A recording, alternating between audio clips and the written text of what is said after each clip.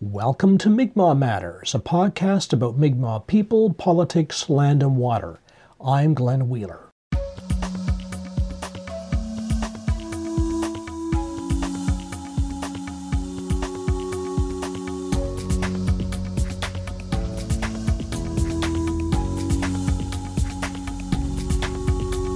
Support independent Mi'kmaq media. Become a Mi'kmaq Matters patron at patreon.com/Mi'kmaq Matters.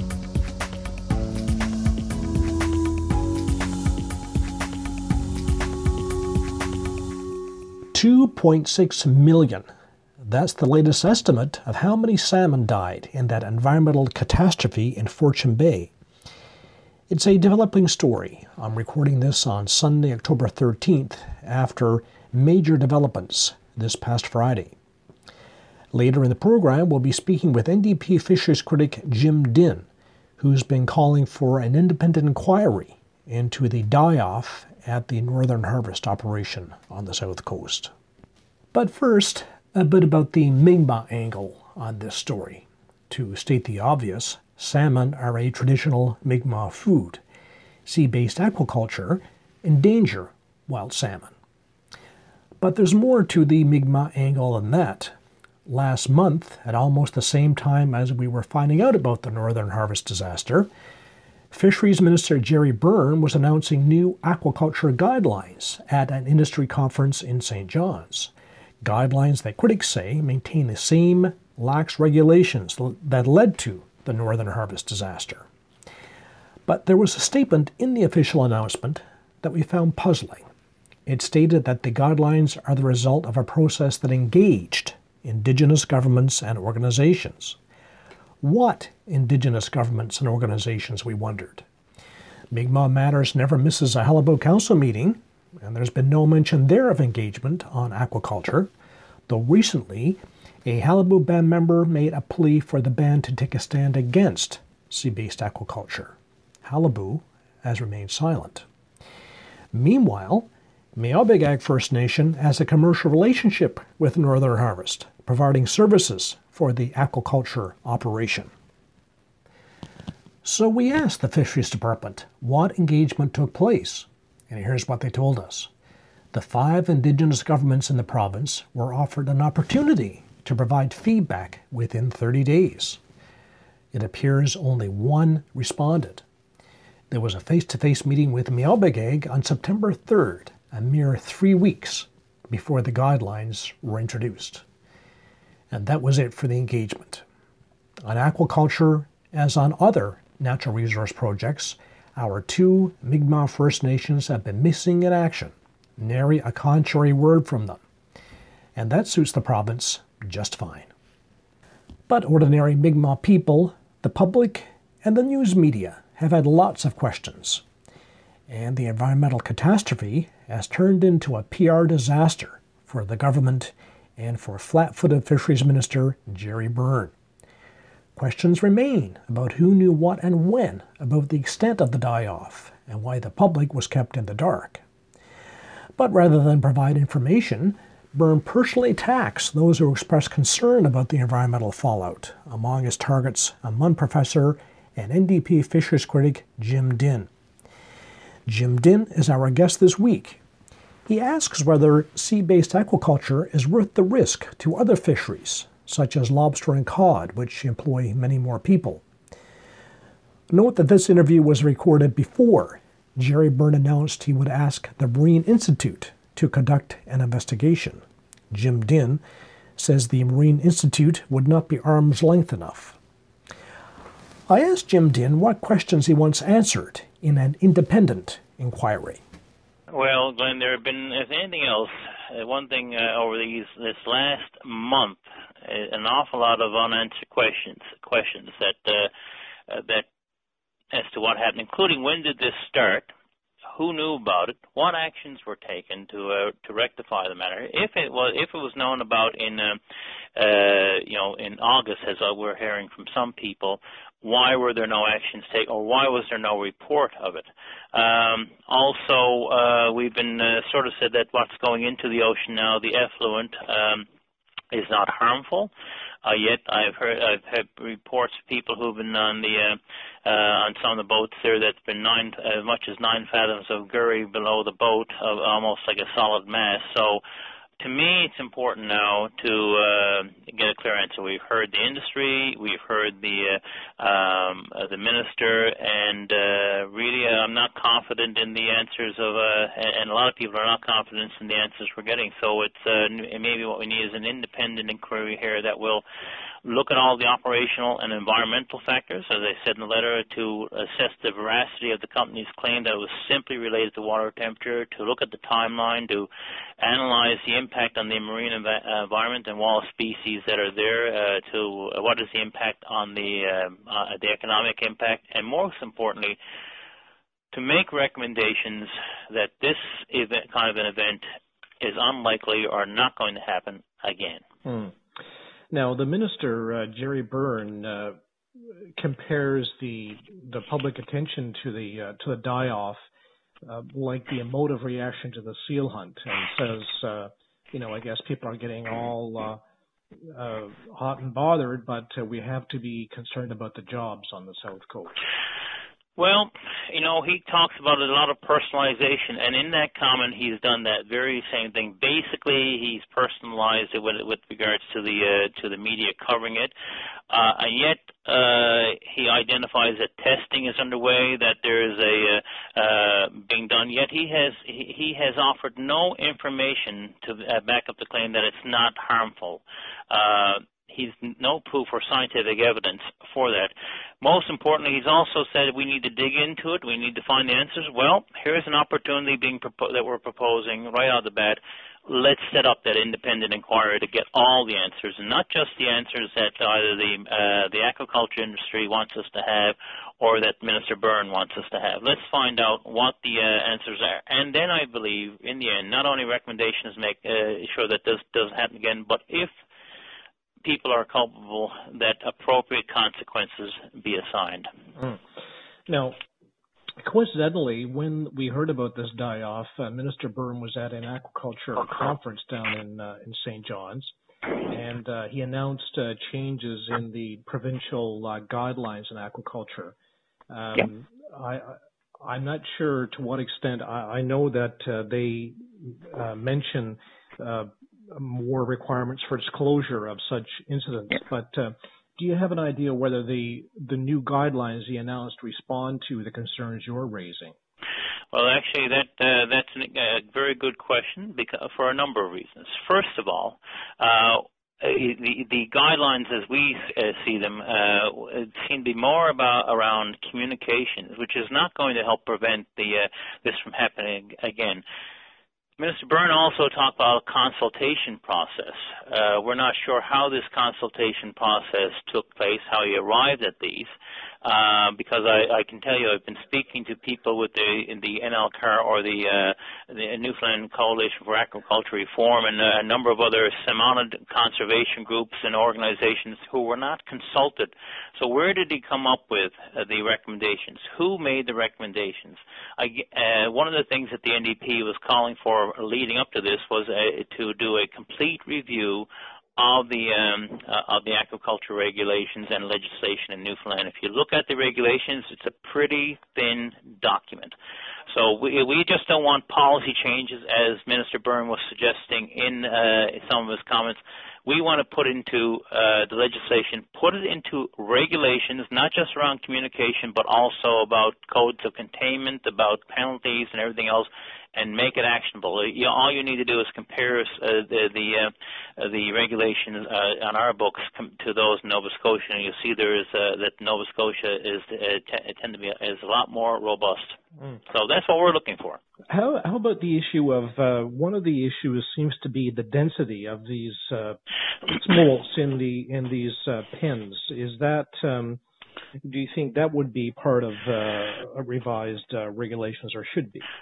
Well, and that's part of why we want the investigation as well. Like, how dense were the fish in this? We still don't have a number. Were they so dense that the fish could not move up and down in the water column. As I've heard the reports that the weight of the dead fish were so great that it actually allowed other salmon to escape over the top. So we've now got diploids, fish that are able to interbreed with wild fish, and that's just going to further harm the wild stock. So there are a lot of, to me, that's an awful lot about it, an awful lot of the unanswered questions that we need.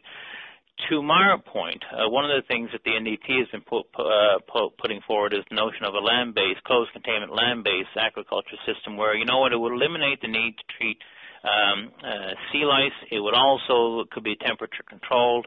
Regardless, in the end, we need some sort of a closed containment system where we would have better control over those factors and prevent. Really, it's a tragic loss of food as well and of a resource. Right? It's horrendous. But we've heard about land-based, that on the Newfoundland scale, it's not economically viable to have a land-based system. So in calling for a land-based system, are you in effect calling for an end of the aquaculture industry in Newfoundland?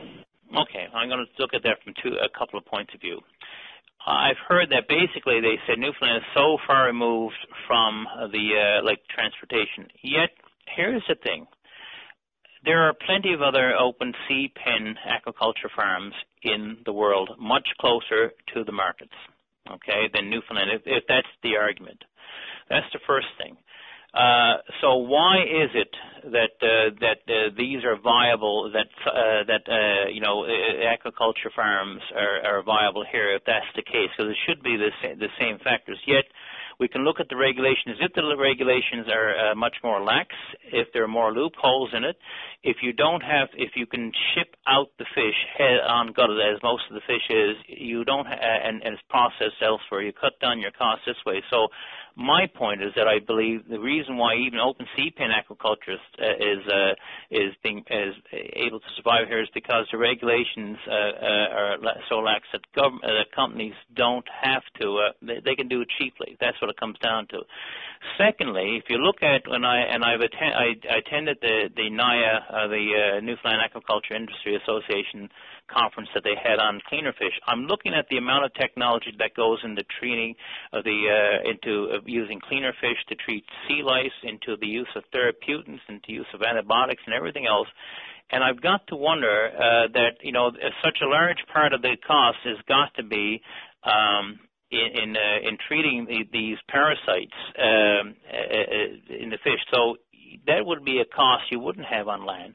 Secondly, what people are not factoring into this, what is the cost to the environment of what just happened? Put a number on that. No one has put a number on that.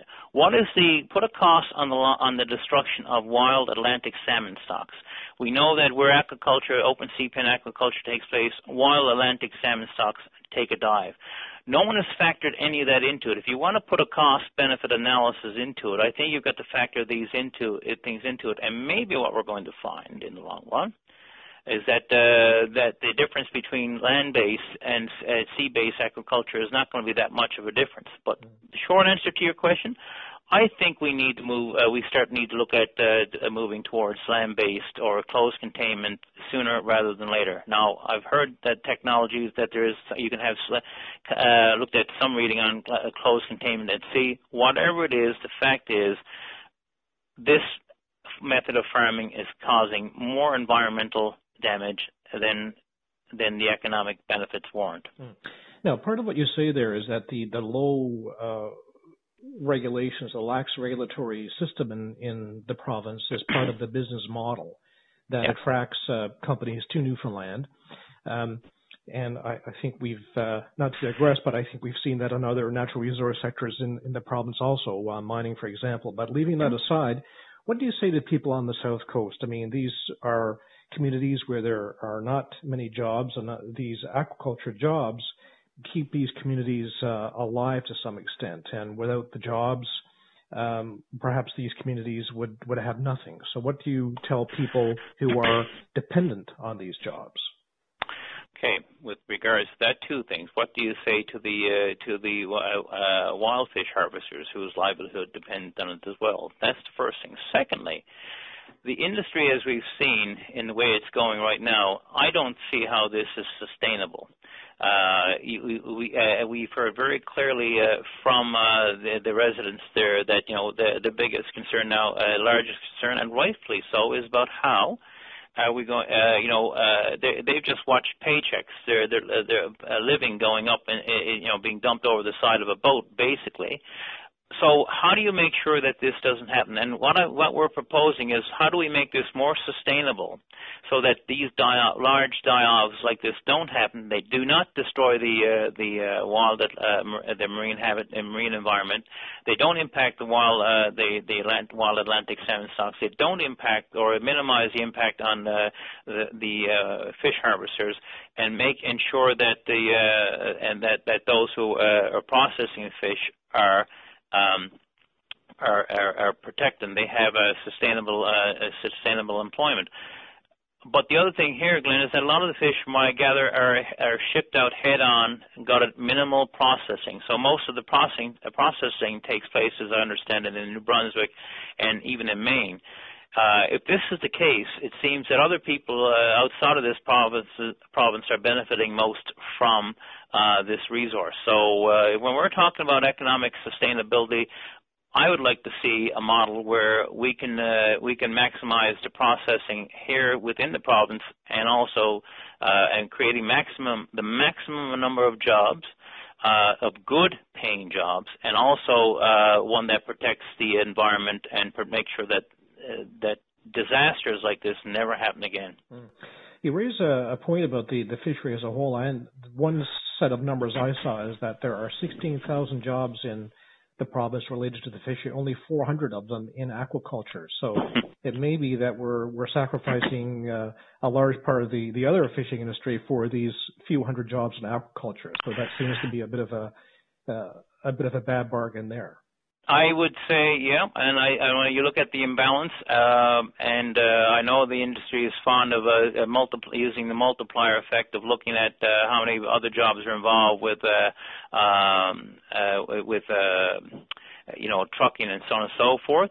But and the processing jobs, minimal number. I'd say there's probably more money being made by PR companies producing the slick ads than there are to the communities themselves. So I think if we're going to grow this industry, how do you do this without destroying the wild fishery that has sustained this province long before any of this happened? So I think let's do it smarter, and I'd like to see the minister take some leadership here, get the answers, and actually show some leadership and take some definitive action to make sure that these companies, these companies don't have the idea that this is the wild west of salmon, open sea pen aquaculture, finfish farming, and do something to rectify it. Jim Dinh, NDP Fisheries Critic and MHA for St. John's Centre. Mi'kmaq Matters reached out to Fisheries Minister Gerry Byrne and to the Newfoundland and Labrador Aquaculture Industry Association, but neither would make themselves available for an interview.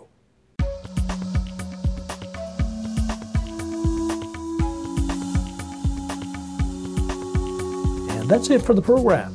Allison Baker is the technical producer of Mi'kmaq Matters. Thanks to our radio partners, Bay of Islands Radio, Voice of Bombay, CHMR, and Meowbigag, First Nation Radio.